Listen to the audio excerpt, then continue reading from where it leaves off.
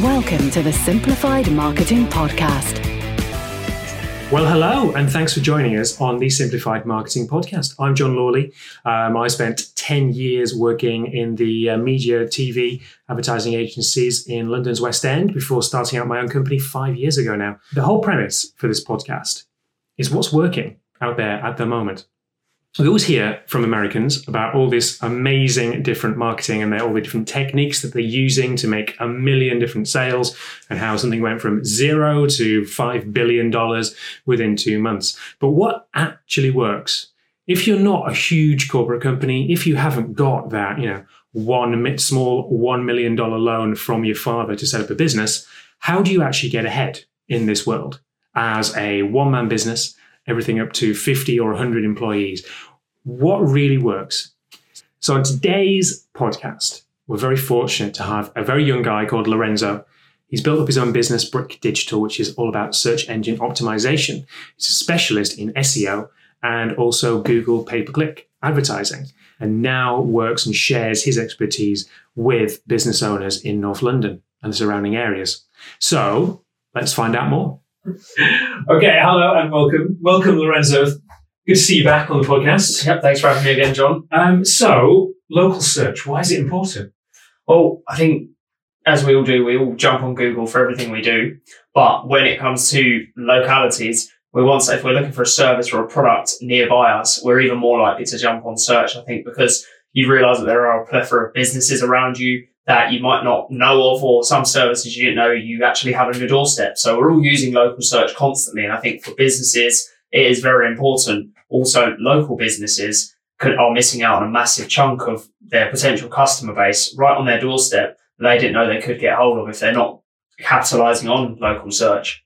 So we're talking about small, one-man bands, sole traders, smaller businesses, high street shops, anyone who has a shop or a locality that is in a certain area.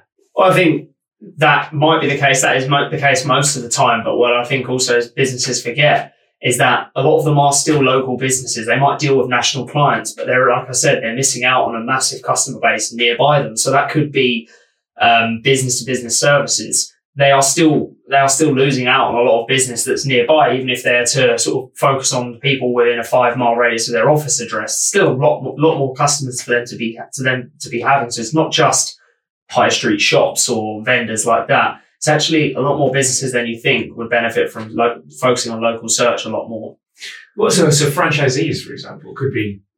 Yeah, franchises are a perfect example of it. So you obviously got your head office, which are always doing something on local search for each individual franchisee, but then the franchisees themselves focusing on just their area.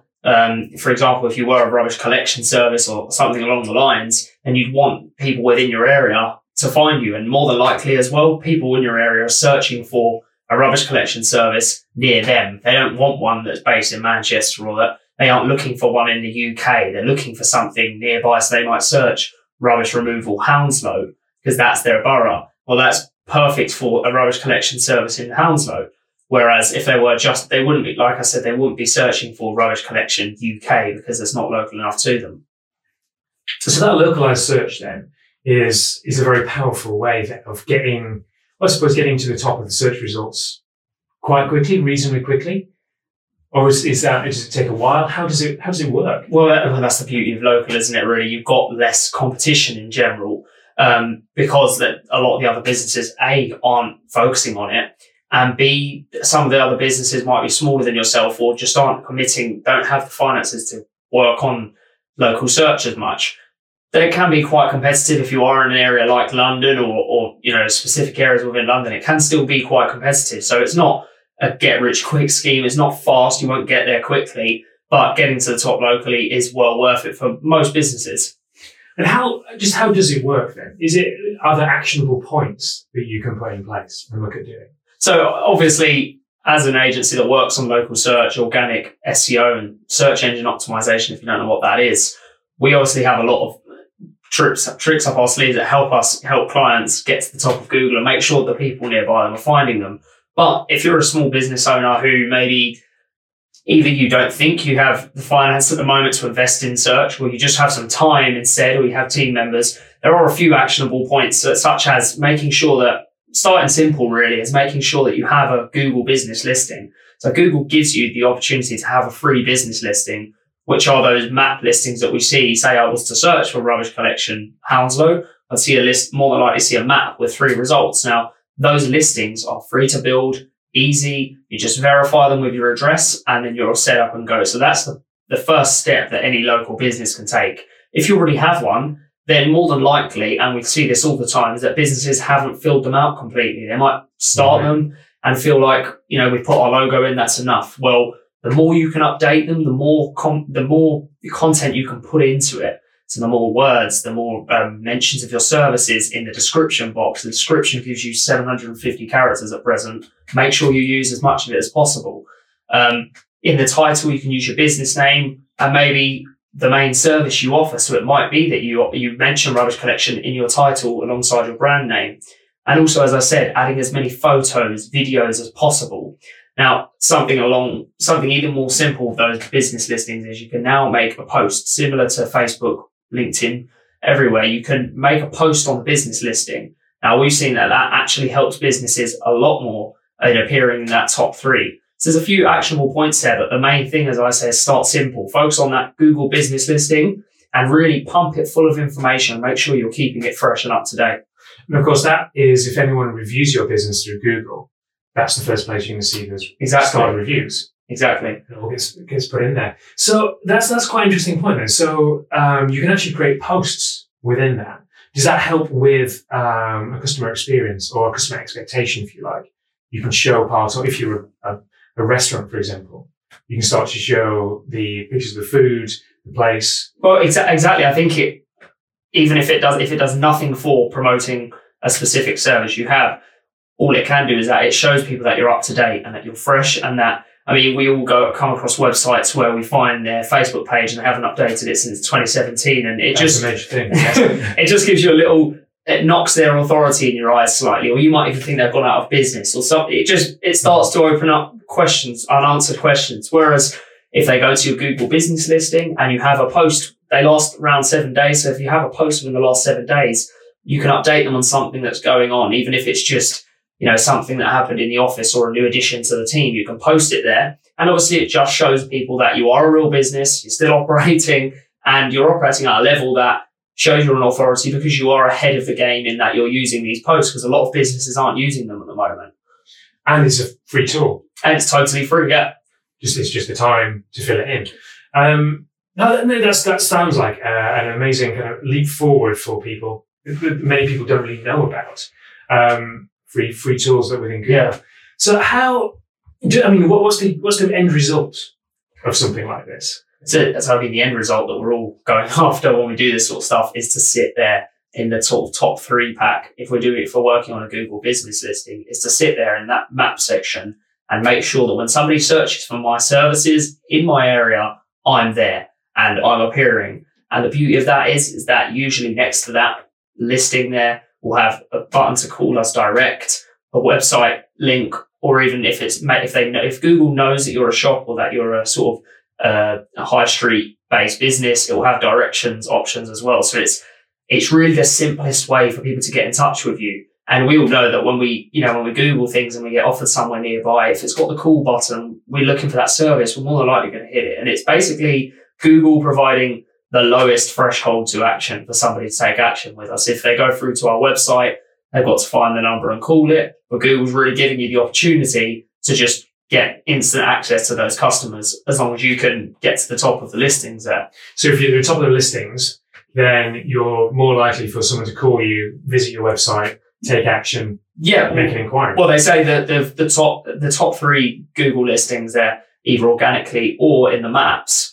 Organically, we mean the actual links below the maps. If you're in the maps, those map sections receive sort of over 33% of all the clicks on that first page. Wow. So that's where people are looking. And I think I speak for everyone, so that is where we look first. And obviously it even displays your review stars. So if I see a business there who has lots of reviews, sort of anything from 4 to 5 star rating, well, then there isn't much reason I shouldn't contact them if I search for their services.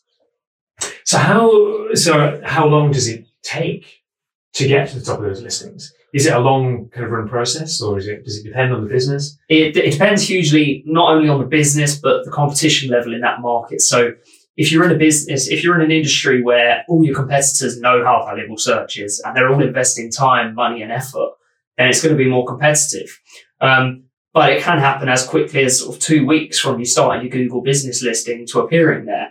All depends on how well you're doing it. And also, as I said, if you're in a competitive industry, you might not have the knowledge to be able to do it yourself. There are some other factors that play into it that A, require a lot of time and B, require some expertise. But in general, it can be the fastest way to start getting more leads for your business is by focusing on that Google business listing. And I think my biggest tip is to keep it fresh and up to date. So keep it fresh, keep it up to date, keep renewing it, keep having new posts, keep the information flowing. So Google is always looking out for. And how does that impact, say, the rest of your marketing mix? I mean, if you are doing very well in local search and you're getting the inquiries from there, is it still worthwhile using, say, Google Ads, for example, or things on Facebook, etc.? Well, Google Ads are always useful, and we always tie them in when working with the client. We always sort of advise that we're doing optimizing either their local search or just their organic search presence, but at the same time we're using Google Ads. Now, the reason being is because, as I just mentioned, if you are to work on even just your Google business listing, and even if you're in a sort of semi-competitive space, it might take 3 months for you to start getting phone calls, 2 to 3 months. Whereas Google Ads can provide that instant traffic to your website. Now, actually, nowadays, Google will actually display in some searches above those map listings as another map listing. It will actually display your ad. So if you are using Google Ads, you can actually shortcut your way to the top of the map listings at the same time. Right, I see. Okay. So another byproduct of that is that you're just purely getting more traffic from Google Ads instantly to your website. And we find that, if somebody's just set up a new website or a business has just launched their new website, they're not likely to want to wait 3 months to see if that new website is going to drive any more inquiries. They need traffic straight away, and they need to know that the concept works. And otherwise, if it doesn't, there can be some tweaks made as the website has been launched so that it does lead people to make an inquiry. And Google Ads are perfect for that because obviously you switch it on one day and the next day you've got qualified leads, as long as you've set it up properly, coming to your website. And obviously it's all Google product. So Google likes when you use their ads and working on their platform. So it really does tie in hand in hand, and Google Ads are still very relevant nowadays. But just going back to local search, if you are a business that has a number of different sites, is that something that you can use as well? Is that a valuable resource? Yeah. So I mean, similarly to the franchises, if you have a number of sites, that's fine. It becomes an issue when people use this as a tactic really to sort of steal new business from new areas they're not actually in. Right. So if you're just creating listings, you have one location and you don't really have any other offices or any other main service areas, but you're creating listings for the purpose of tricking people into calling you because they think you're based in Surrey, but you're not, you're in Hounslow or somewhere like that, a locality is not really yours, then it becomes an issue because Google won't accept and verify the listing. But if you do have more than one location, one office, or even, like I said, if it's a franchisee, then yes, the brand can own lots of different listings. All depends on how closely the franchisees are to the franchise. So sometimes, as I said, the headquarters might want to keep all of that in-house and they don't want the franchisees to control it. But sometimes franchisees are open to sort of engage with agencies like us. Sometimes we work with individual franchisees to help them in local search, whereas sometimes you have to work with the HQ rather than the franchisee themselves. But that could work. So it could work for franchisees, could work for franchiseurs, but also if you say own 3 or 4 different clothing shops in certain areas around North London, that shop is a headquarters in that area. Yeah, exactly. That can be the feature of that business. Exactly. And as long as you can verify that address with Google, then what it will happen is that's your pinpoint. And then anything in a certain mile radius, any search that goes on in that area for either your clothes shop or a clothes shop of your type, then if you've done your things properly, then you'll appear anything within that radius. Or if people are outside of London searching for something in London, then once again, any businesses within the radius of London will get shown in that local search option. So that could be quite interesting. I mean, so if you talk about reputation management, for example, and things like the reviews that are on there, is that across the board? So you've got 4 different sites. Does the reviews, are they across the board, or are they just for those specific areas? Well, this is the thing. At the moment, Google reviews work per listing. So you could have 50 on your site in Hounslow, but none on your site in Surrey. And that's something that you have to do per area basis. And I think it's fair as well, because if you are reviewing your experience in the store in Surrey, then it might not be the same as your experience in the store in Hounslow. So no, it doesn't go across the board. So therefore, it'd be quite important, I suppose, for the owner to make sure that they're putting the same amount of effort into all their different areas. Yeah. To make sure that everything is up to scratch. Exactly. And make sure they're collecting the reviews at each one. If they have a system whereby they collect reviews, not just using the Google sticker that they send you out to put in your window. So, if, for new startups and local business owners, in and around, well, anywhere in the UK or around the world really using it, what is the first thing that they need to do? The first thing they need to do is, I think it's for anyone, regardless of startup or anyone, is to look at everything you're doing online, your Facebook page, your Google business listing, your website, and asking people to look through them and actually tell you what they believe you do, and ask them to actually, something I like to do is ask businesses, get somebody to read it that knows nothing about your business, nothing about what you do, especially if you're a new startup. It's perfect for messaging as well, which is separate from sort of what we're talking about today, but ask them to look through everything you have, your Google business listing, your website, and say to you, what are 3 things you search in Google that you believe that I should be shown for? And the reason being is because sometimes you think your website communicates that you are a damp proofing company, but really it doesn't perfectly indicate that to all of the people that are viewing it. And I think it's a great insight. And then that same insight that they give might be because of a few words they saw that led them down a different route. Well, the same thing will happen to Google's robots when they view your site. They'll be led down that different route, and you won't be shown as a damp proofing company in London. You might be shown for lots of other irrelevant keywords. So that's the first thing I say, is always to review what you've got.